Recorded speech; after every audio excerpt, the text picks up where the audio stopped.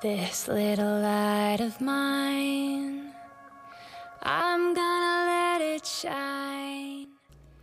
Hello, and welcome to Flourish with me, Tiffany Boyd. This is a podcast where we explore what it means to live with intention. I'm a mom to 3 beautiful boys, a wife, a friend, an entrepreneur, and so many other things.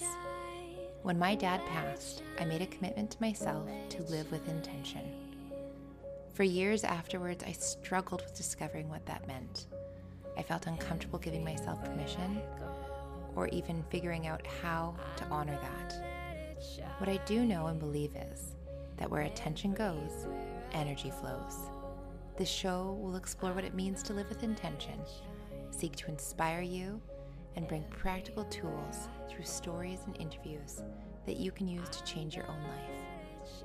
Thank you for joining me and this wonderful community of women as we raise our vibration, honor ourselves, and live intentionally. Hello, and welcome back to the Flourish podcast, a podcast where we explore what it means to live with intention. And today I am thrilled because we have a guest, Bridget Johns. And Bridget is a city girl that moved to the country, vowing it will just be a 2-year stint, then married a farmer. She now happily lives on a sheep and cereal farm with her husband and 2 children on the Yorke Peninsula of South Australia. For the first 16 years of her career, she worked in state government and regional development roles, supporting economic development, well-being, and engagement initiatives in education, workforce and skills development, and export and investment projects. In 2019, she asked herself a big, bold, and audacious question. If time and money were no object, what would I do? Bridget said, be a professional organizer.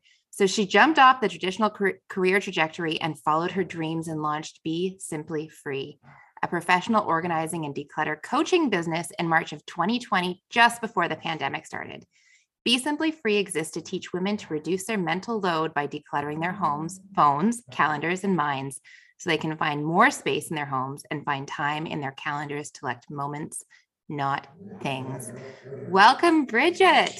Thank you for having me.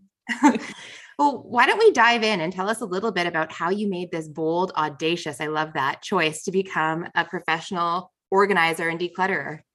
Yeah, so I never expected to own my own business. My parents are school teachers, and I assumed a career in local or state government was where I would go for security. And I actually studied a food science degree. So that was my background. And then I moved to the country and met my husband 3 months later. I actually moved to the country vowing to never kiss a country boy, never date a country boy, and never live on a farm. And I just prove every day that never say never, because the world has some different ideas for you. So 16 years later, I live on the Yorke Peninsula of South Australia. So if you look at a map of Australia, I'm in the middle down the bottom, and there's a little leg that's the Yorke Peninsula. So that's where I'm based. But after having my 2 kids, I have a 10-year-old and an 8-year-old. I was in a role that was required to move to our capital city of Adelaide to continue in that role. And I just realized that I didn't want to leave our farm, and I didn't want to leave the lifestyle we have here. So I after many tears and thoughts of what I could do, I thought, what do I love? If time and money were no object, what would I do? And I've always loved organizing. I've always loved trying to simplify the way I do things to free up my time. And I started a Facebook and an Instagram page called Farmer's Wife Minimalist Life. And people were interested in those tips and tricks. So I thought, what about turning that into a business and working one-on-one with people to help them live that intentional life and live a decluttered life? And that's how it slowly built up. I've got degrees in food science, community development, my master's of business administration, and I use all those skills to help others to project manage their life. That's what I've always done in my career, to project manage business projects, but we can flip it and use all those skills to help people to look after their life. And I feel like that's something we focus more on our work life than our home life, but let's streamline our home life so we can have more time to collect moments, not things, with the people that are most important to us.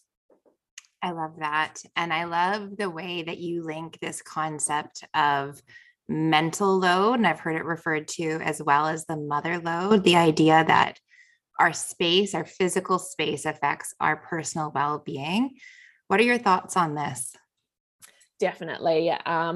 If we think of the way women have evolved and culture has evolved as well, women predominantly were taking on more of a mothering load and looking after the family and the home. But slowly we've become more empowered and we have more freedom to do different things and different work and have wonderful careers. But sometimes in our head and society tells us we still need to carry the load for the washing, the cleaning and all those things. And that becomes our mental clutter and all that mental load we're carrying on board to run our home, to run our businesses, to look after our kids and family. And I really encourage people and clients to look at decluttering their whole life. So not just their physical environment, but their homes, their phones, their calendars and their minds, and working with other people in their life to declutter some of that mental load and share the load and work together. So the whole family is involved in running the household. It's no longer a woman's responsibility. It's a whole family. So my 10-year-old, my 8-year-old, and my farmer husband, we're all working together as a team. So we can all free up time in our lives. So we can do things together and on our own so we can all flourish and enjoy our lives. I love that. And I know I also have a young family and not necessarily a farmer husband, but we live in the country as well. And so there's lots of chores and certainly lots to share. However, I do find it hard to create that sense of team and shared responsibility, particularly because I've been doing it for so long. So how do you make that shift? How do people do that successfully? They do it slowly. And it's about taking those baby steps to make it happen. So we can't click our fingers and expect everything to change and to take everything out of our mind and everyone to mind read what we have done for years or more. So it's taking those baby steps. And we start by having a family meeting. So when our kids were, I think they were about 4 and 6. So one was in kindergarten and one had just started school. We'd actually sat down together and had one as the chairperson and one as the secretary. So just writing down some silly scribbly notes, but just empowering them to have a say in how our family runs and what's happening. And as it's as much about all of us sharing how we're feeling, and particularly as mothers, we can share how holding this mental load or doing all the things is affecting us. We all actually have 1,440 minutes in our day. So if we expect ourselves as a wife or a mother to do all the work, we're going to cram our day and not have time to sleep and enjoy ourselves and do all the other jobs we need. But as a family of 4, that's 4 times the time. So if we can all have a chat and see what things we like to do and what we want to take ownership over, we can split up the jobs and give it a go of trying new things. And it's all about, I talk to my children and husband about we trial things and give things a go, because it's not always going to work perfectly to start with, but we try something, then reassess and see what's going to work for the long term. So for example, for the last 15 years, I've always changed the toilet rolls, and it's these little silly things, the mental load that builds up. But that's simply a task that an 8 or 10-year-old can do. But it's a matter of sitting down and explaining, when you see that toilet roll basket that sits next to the toilet, get down to 1 or no toilet rolls, you can take the lead and to fill them up without me asking you to do it. So it sounds simple in a way, but it also involves reinforcing and reminding sometimes, and slowly over time, these habits build into all of our lives, and it's a little bit of mental load reduced from us as well. So we also have family meetings on a Sunday, particularly with my husband each week. Sometimes we include the kids and just map out what our week looks like. As a farmer, we can have seeding or harvest time, which means he's gone around the clock and I'll take on an extra role there. If I'm launching a course for my business, I'll be super busy, so he'll take on an extra load of things around our home. But if we're both clear about what we need to do in our week, we can map out who's picking up kids, who's making tea that day, and it's all written down and on paper rather than holding it up in our heads. I love that. And I love how intentional and thoughtful you are in that pursuit. And I think sometimes we mistake kindness or giving or caring as doing everything for. And what ends up happening inevitably is we end up becoming quite burnt out or resentful. And sometimes the greatest kindness is just being very honest about what we need and empowering the people around us to step into those roles, giving them an opportunity.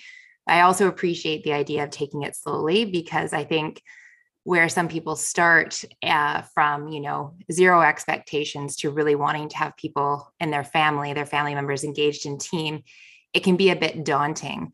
So what are some of the systems that you set up around the home where you recommend to clients to start to get going? If you've done nothing, how do you start? Where do you start? Yeah. So when you start with all my clients, I talk about stop, focus, notice. So my clients hear it over and over again: stop, focus, notice, stop, focus, notice. That involves stopping what you're currently doing and really looking at what's happening. And then you need to focus on the issue or concern that's coming up and really get deep into it. So like literally write it down on a piece of paper, talk to your husband or kids about this issue, because a lot of the time they're not even realizing it is a problem or an issue. And then and notice what your options are for solving it. So think about some low time options, some high time options, low cost, high cost. Write them all down so you've got a list to choose from. And then it's about trying one of those different things and giving it a go and seeing if it works for you and your family. Again, talking about trialing something first, so it's not as daunting for people to do the change, because change is hard and we're creatures of habit and we want to do the same thing over and over again.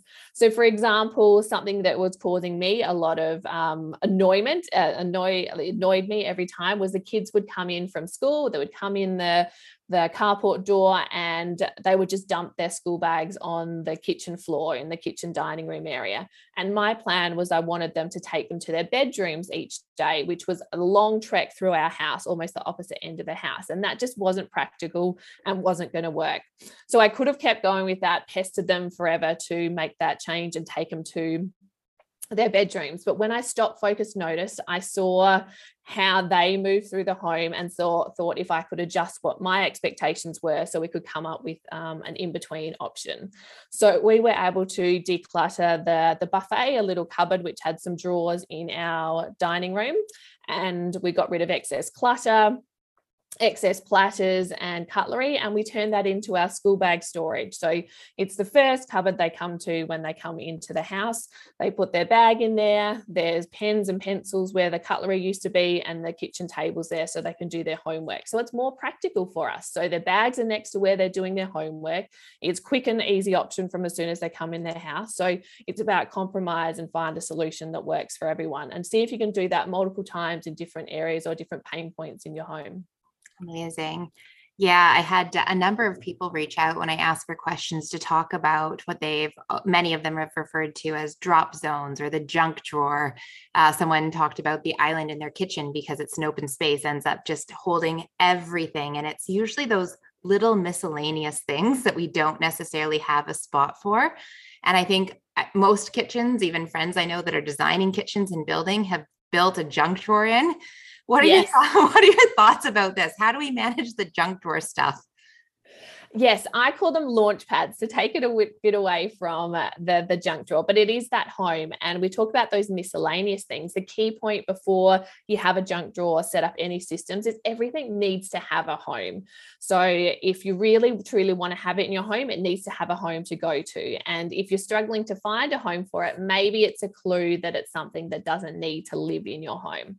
So for us, we have junk drawer / launch pad, and we each have that. So our kids are the school bag launch pad. That's their sort of junk drawer, and miscellaneous things can go in there. And for me, my junk drawer is in my island bench. So when we set up our kitchen, I had a drawer that's where my handbag goes. It's where the tissues and the wipes go, the spare keys go, the electrical cords for charging devices, and those miscellaneous things go in a little basket in there as well. It just means that I can keep my island bench clear because that's where the food preparation area is. Same with my husband, being a farmer, he will come in. Our back door is in Australian country areas. A farmhouse, the back door is normally the front door, and that leads into the kitchen. So he'll come in from working, he'll take his hat off, his sunglasses off, and dump everything out of his pockets on my island bench. And you can imagine who knows what is on a farmer's stuff that's coming out of their pockets. And I didn't want that on my island bench and potentially affecting the food we're eating. So what we did was stop, focus, notice, and make a change that is not normal for other people. So I encourage you to set your home up for your family, not your visitors. So we actually made the traditional drawer, that's your cutlery drawer. So the first one in a row of 3 or 4 drawers, that is now my husband's junk drawer, because it's the first drawer he will come past when he walks in the house. So steps 1 foot into our home, he can reach in, dump his hat, his keys, miscellaneous things from the farm into that drawer, and our cutlery drawer becomes the second drawer down, which is probably traditionally where the utensil drawer is. It annoys all our visitors when they come and look for a knife or a fork, but we live in our home 95% of our time versus visitors visiting 5% of the time. So you want to set your home up to suit you first before your visitors. So have a think if there's certain places that can hold that junk drawer, and it is a space boundary. So when that space is full, you need to take the time. I'll clean out my junk drawer and my husband will clean out his, and the kids will clean out theirs, taking the responsibility and empowering them to make choices of what can stay and go in those spaces. So it's a continual process. Little things always come in, and little things will always need to be decluttered. I love that term, space boundary, because that was naturally where my mind was going next, because I find in our home, we set up a lot of systems, but inevitably there's a lot of maintenance in maintaining the system, and it works really well, but it's not effortless.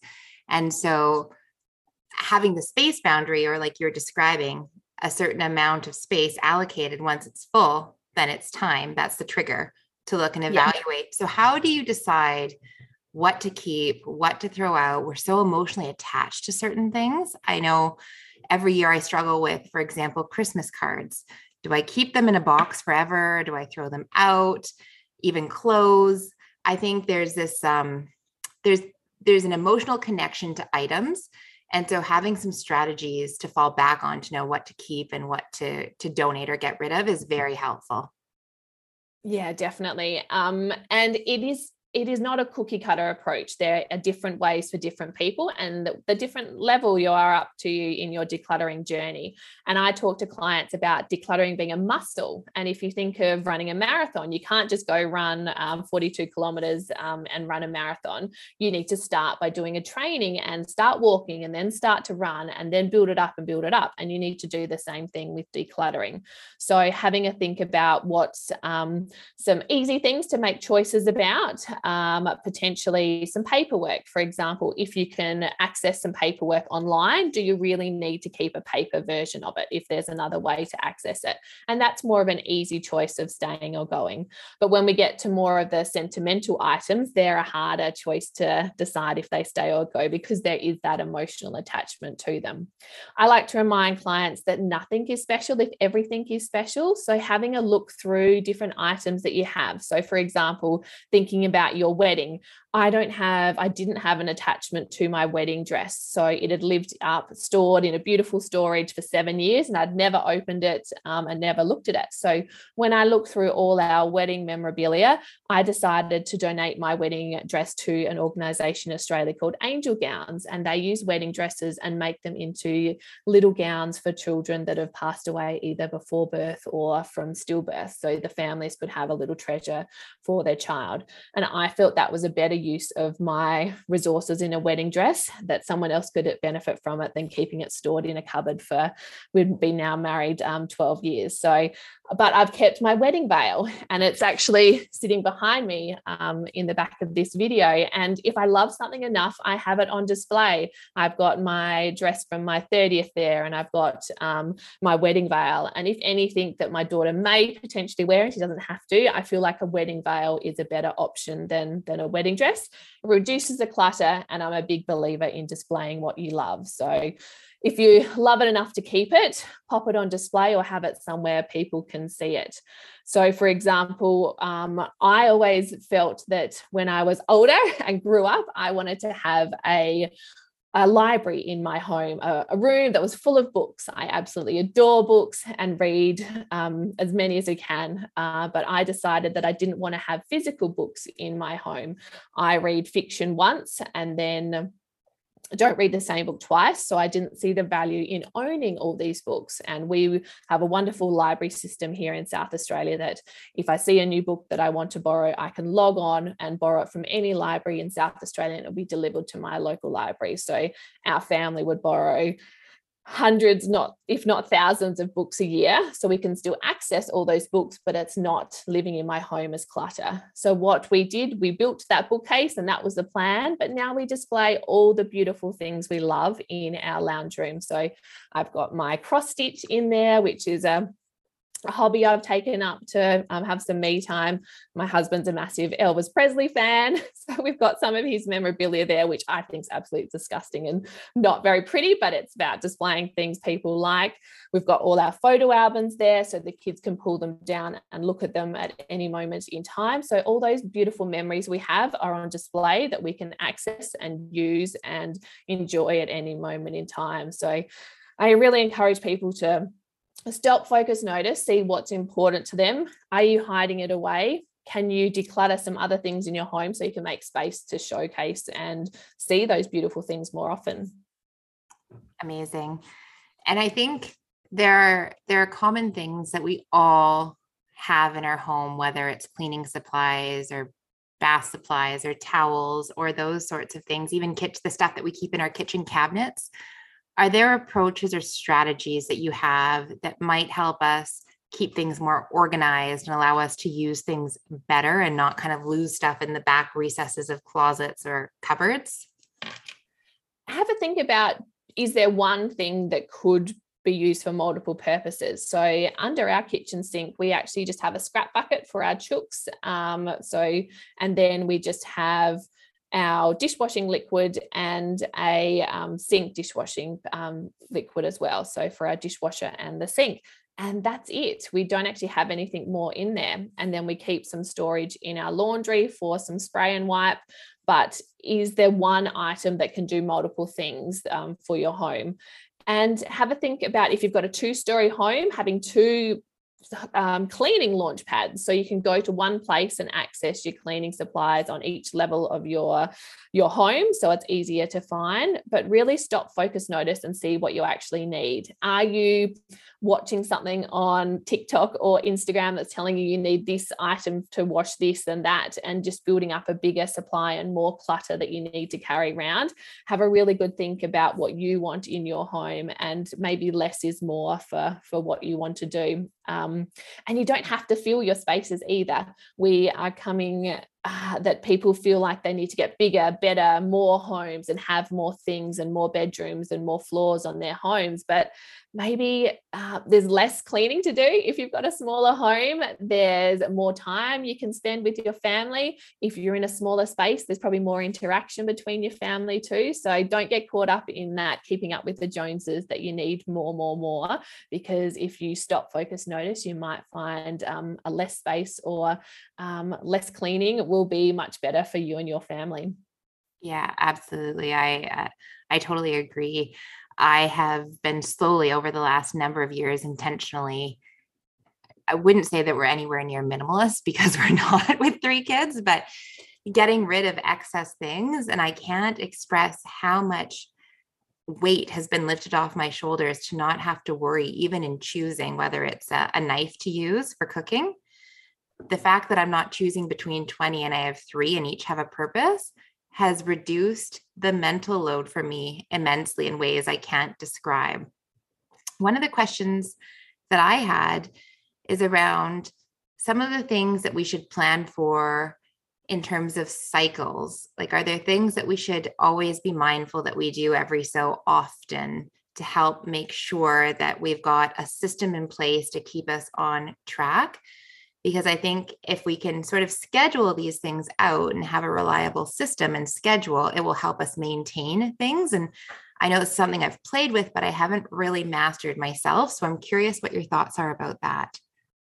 Yeah, so we need to think about clutter as sort of everyday clutter and accumulated clutter. So we need to have strategies in place to look after the everyday clutter. So everyday clutter is things like the kitchen benches getting messy and lived in from breakfast and lunch and dinner, having your meal plans organized so you know what food's coming in and out of your home and making the most of it so we're not wasting it. The laundry always needs to be done each week. So that's going to be happening every week or every couple of days. So what strategies are we putting in place to look after that and look after ourselves on a daily basis? So I talk about a habit tracker that I use, and each day I encourage people to think about making space for me time in their day. It could be 5 minutes or more.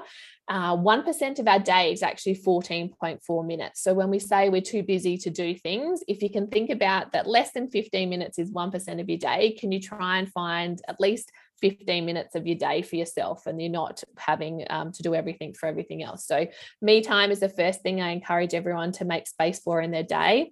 Exercise in their day. We need to look after ourselves. We're normally the last person that we look after, and exercise can drop off, but exercise is really important to give us the energy to do all the things we need to do. I encourage clients to also make their bed. I didn't do that till about 5 years ago, but by having one thing ticked off your to-do list, and particularly if we're spending more time at home with remote learning and working from home, we're probably walking past our bedroom a bit more, and to see a clear space in our bedroom is always better to have a clear mind.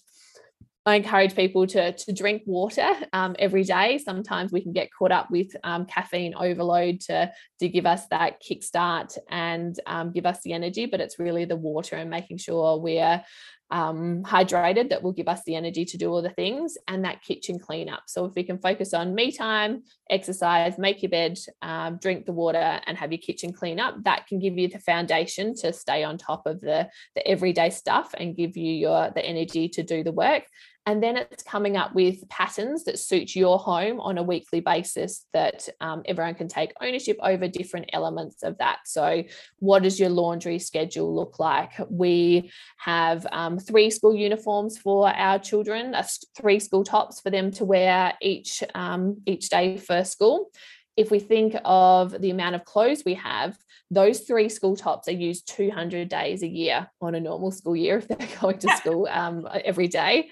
But it also makes us think, if we can use 3 school tops for 200 days a year, how much do we really need in our wardrobe? And we can reduce the amount of stuff we have in there as well. So have a look at what your laundry schedule looks like. We wash our clothes every 2 days. We have a certain day that we do our sheets and towels. And I think you talked about that in a past podcast episode, having those systems in place.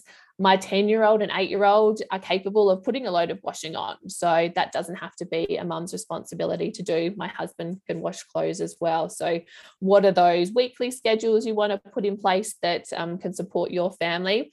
And then we want to pepper in some fun as well. So we schedule monthly family fun time. So it's literally picking a day of the month. We pick the 24th of the month as our wedding anniversary. And regardless if it's a weekday or weekend, we do something fun as a family. So it's all well and good to have all these tasks that need to be done, but we want to have some mini rewards in there to keep everyone motivated. So we'll have a family fun day once a month, and then we'll plan an annual family holiday. And then there's the other things like we do every 6 months, we clean our carpets in our home. And then I don't really have a schedule for like washing our curtains or anything. Sometimes I just take that on as when they start to look dirty, we'll wash them. Being a farm, it can get very dusty out here. So some of those things are more ad hoc. And when I notice them, I plan them into the following week or the next couple of days. So it's a bit of schedule and a bit of flex about what works in people's homes. And as I said, there's no cookie cutter approach that will work for everyone. Everyone needs to stop, focus, notice, and take the time to think and work out what could work for them. Yeah, I love how in being intentional, even about managing and running the home and those life tasks, how much it creates space for so many other things. And I love that your approach includes the connection to self-care and family and fun, because they are all very connected because one does impact the other. So to intentionally incorporate them is just brilliant. And part of what I very much love about the content that you share as well. So what are some of the, like, you've worked with a number of clients now since 2020. What are some of the biggest transformations you've noticed in people as they've gone through this journey of intentionally trying to declutter and organize their homes? Yeah, so my favorite way to work with people is over 3 months. So a lot of professional organizers can come into your home and work with you, say over a 2 or 4 hour period, and help you do the physical decluttering and move things on. But sometimes I find that method doesn't make the mindset shift, and sometimes that clutter can reappear. So by working with people over a 3 month period over Zoom, we set those goals, we set those intentions. Where do they want to be? What do they want to feel like in 3 months? Time. And that's the joy I get out of supporting people to declutter and reduce their mental load. So I had one client who's on a farm as well. She's 100 kilometers. I'm not sure how much that is in miles, but 100 kilometers from her nearest town. And she was just being overwhelmed. She was feeling like it was all on her to do all these things. There was toys overflowing in her lounge room. And she felt that she wasn't being the mess mum she could be. There was more yelling, and that happens in my house sometimes too. But we worked together and came up with a strategy for decluttering her home. So over that 3 months, a lot of clients focus on a couple of rooms, but this client was able to actually declutter her whole house over a 3-month period. And we started with her lounge room that was becoming the lounge room / toy room. And she found when the kids had less toys to play with, they played deeper, they played longer, and they were able to tidy it up quicker, which meant there was more time for them to go outside and play together. And now they have every Sunday family fun time every Sunday, because she's not having to clean all weekend, and she's got a calmer home. Her kids are calmer. Her kids are doing more around their home. And sometimes we think we need to give kids and other people more gifts and more things, but what people truly want is our time. And if we can all work together as a family, it frees up that time to spend it together. So yeah, she was blown away by how much having less stuff actually made her kids happier, and then they could do more fun things together. And they were using their camper trailer more, so they're able to go on more holidays on weekends, because she was able to break down her cleaning into small 1% of her day, 15-minute periods of cleaning throughout the week. So it was freeing up her Saturday and Sunday to enjoy time with her family. So yeah, she was able to find that less food in her cupboards meant she was being more intentional with making the meals, and she wasn't wasting so much food as well. So it's just a joy to see people finding calm, happy, loving family time after decluttering not only their physical spaces, but their mind and mental load as well. I so agree with all of that. We've found the same thing in our house, that more toys did not produce more joy. It just created more chaos. And I love the way you connect the less toys, the more deeply they could play. We've also found that. And more space for creativity to play with the toys that they do have. I totally agree. That's so lovely, because it is time. It is truly time that people want. So this question, and there's actually lots of research and data that they've done on that. But if you think of walking into a shop that's full of all these different options, it's hard for our brains as an adult to think about what to choose. So let alone managing a child's brain, which is still developing. So if we give kids a few choices always good, and give them maybe a couple of options, they can choose what they play with, and they can use more open-ended toys and use them in multiple ways, rather than the plastic fantastic toys that tell them what to do and have one focus. Keep broad toys, and the best toys in the world are sticks, mud, and water. Imagine all the different things you can do with those things. So we've got tricked into the marketing spin that we need to have all the plastic fantastic, but just jumping out your back door is the best playground and toy shop for kids. I agree. And I love that your philosophy and approach supports creating a more fulfilled life through making these conscious choices and being intentional and creating more time with family, because really that's all that we want. This question's a little bit more personal and connected more to you and your decision, your conscious, intentional decision to pursue this passion, how has that changed your life to move from a corporate role into being an entrepreneur, living an entirely different lifestyle? What changes have you experienced personally? I think I never expected to do this, and I've just loved it. I find that success measure, I think society can trick us into thinking you need to be that lawyer, that accountant, that person jumping the career ladder. But you can choose what that life looks like. And we were very grateful, and we worked intentionally when we were a bit younger to work hard and save and invest. So we can be in the position now that I'm at the moment earning a bit less than I was in my corporate roles, but I'm living a way better life. I value time more than money, and I wouldn't say we lead a simple life. We have a beautiful home, but we don't need a McMansion. We don't need all these extra things in our life.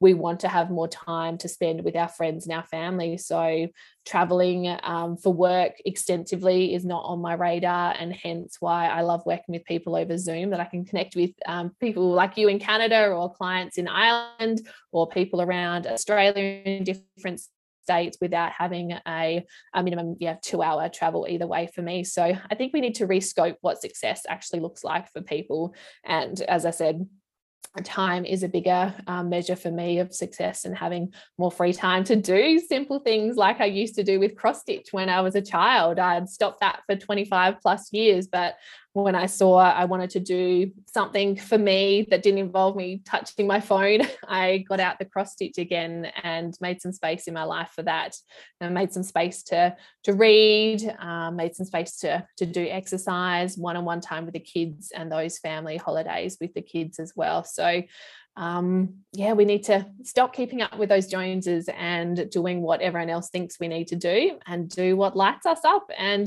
it is scary for other people to see us doing different things, that sometimes it actually encourages them to try something different as well. So it's about being intentional with what you want your life to look like, and take baby steps to make changes. Because as I said, I came up with this idea to be a professional organizer and mental load coach in May of 2019. I still had a full-time job until July of 2020. And then I took on a 3-day-a-week role to support me. It was the middle of a pandemic, and starting a new business is a challenge. And now I continue to do 2 days a week as a grant writer, as well as being a mental load coach, because that uses my organizing skills in a different way. So I've got some stability of income while I build my business. So you don't have to jump out of your career straight away. You can take baby steps to build it and bring it to life. Success. And I think that it's very much about our own values, and it's not about looking at these external things, or sometimes, polished versions of realities on social media, because those are really empty if they're not aligned with your own values. And so it's about going inside and redefining what success actually means for you. And I'm very much hearing that time freedom is a massive one for you, that you've clearly created an abundance of through being very intentional about how you choose and where you choose to spend your time. And you can see the joy emanating from you. So it's just such a lovely opportunity to speak to someone who's living their own version of success, to be such a great model. And I know many of my listeners are very interested in moving into a more intentional life. So thank you for sharing that. I really appreciate it. Was it scary? Because I think this is one of the questions I get more often than not, or where I find people feel the greatest resistance, is that they're waiting for that perfect moment where everything's aligned and all the T's are crossed and all the I's are dotted. Was it like that for you, or was there some discomfort stepping into this new reality? Oh gosh, it was definitely uncomfortable and scary. So what actually happened, there was a change in our roles in my government role, and we moved from supporting workforce initiatives to supporting trade and investment roles. And I remember driving back and forward to our capital city of Adelaide and in tears with all this change, because our bodies do not like change. And there was a quote that not all storms come to disrupt your path, some come to clear it. And that helped me to manage that uncomfortableness of, I never expected this. I thought I'd stay in state government, and I thought I'd stay in these quasi safe roles, which they never are. Things are always changing. But it was really those baby steps. We had worked really consciously on working on our family budget and reduced a lot of our expenses.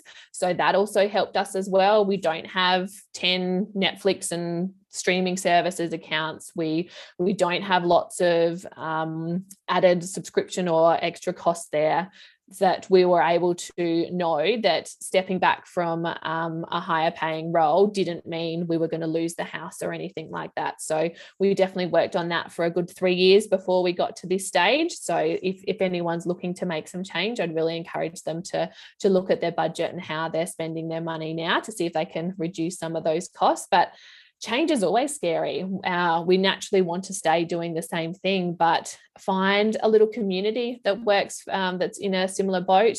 I found that most of my friends were employees, so I didn't know anyone that had run their own business. So I reached out online and joined some different communities.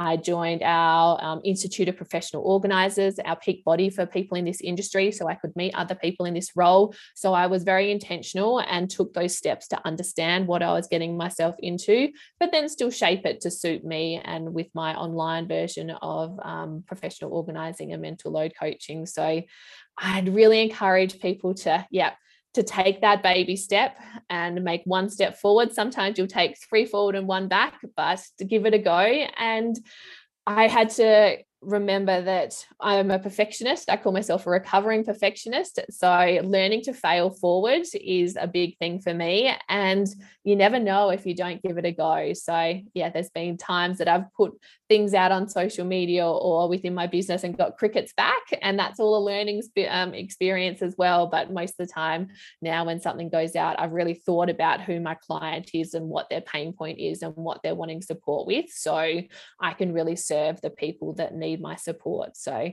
give it a go, try, and hopefully you can reap the benefits of living with intention and finding more time. Fail forward. I love that expression. I've reframed failure as well for myself as first attempt in learning, because Excellent. when you accept failure as a reality that is going to be, and you think about, okay, what's the worst thing and I can overcome that, then you need to do that to be prepared to step into something new. That's just, it's part of it, but fail forward. That's so brilliant. If there was one thing or one specific tip or thing to consider for the people that are listening, if they're going to take away one thing and go home and implement something today, tomorrow, what would you suggest? I would encourage them to find 1% of their day, so that 14.4 minutes, to stop, focus, and notice. It doesn't matter what it's on, but it's getting intentional about something that might be niggling at you and coming up with a plan for how you could make a change for the better for you and your family. So if it's those junk drawers or if it's the kids' toys, take some time to really focus on what the issue is and see if you can watch how people naturally flow around your home and release those expectations of you doing it all and empower others to support you to make changes in your home so you can all benefit from it. So take the time, make the change, and adjust if you need to. I love it. Is there a book or a couple of books that you would recommend to the listeners, something that has really impacted you?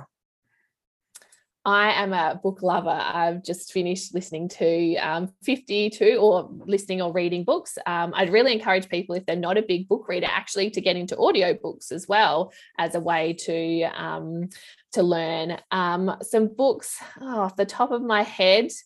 I actually do have in my highlights section of Instagram, you can see all those 52 books I read in 2021. Untamed by Glennon Doyle. Glennon Doyle is a big one for people new to this mindset of making space for them to empower their whole family to move forward. And we do have an author here in Australia called Lorraine Murphy, and she was one of my personal business coaches. And she's got a book called Get Remarkably Organised. So it's actually tips for getting organized and trying new things. So, and I know that's available on Audible as an audiobook as well. So if you want an Australian version, they would be some new ones you probably haven't even heard of, and you can follow her on Instagram as well. I love it. And for whatever reason, I seem to be very connected with people in Australia through my business and my podcast. And I've had a number of book recommendations from Australian authors, and I'm just loving them. So thank you. If people want to work with you or follow you or get in touch, what's the best way to reach or follow you? Yeah, so my website is besimplyfree.com.au, and you can see all the different ways we can work together. As I said, my favorite is one-on-one via Zoom, and time zone is no issue. We can connect from anywhere in the world and help you to come up with that intentional plan to declutter your home, phone, calendar, and mind. And then I also have an online course that will start in early March this year called Clear Clutter Find Time. So that'll be the videos to show you how to do it in a group environment. And b.simplyfree is my Instagram handle, and my favorite way to connect is sharing literally the daily happenings of what I'm doing on Instagram stories as well. So we've actually been intentional and bought a caravan. So at the moment, you'll be able to see how I'm organizing our caravan so we can go away at least once a month and collect moments, not things, with my family. So it's as simple as possible for us to get on the road, touch wood, in these COVID times, and enjoy some time with family and friends. So definitely jump onto Instagram stories and see what's happening. Send me a DM, let me know what the biggest takeaway was. I'd love to hear your feedback and what some of your pain points are, and I'm happy to craft some social media content that suits what you're looking for as well. Amazing. Well, thank you so much for being a guest today on the podcast. And thank you to everybody for taking one of the most valuable commodities, your time, and spending it here with Bridget and I today. As always, we hope you're flourishing lately. I'm gonna let it shine.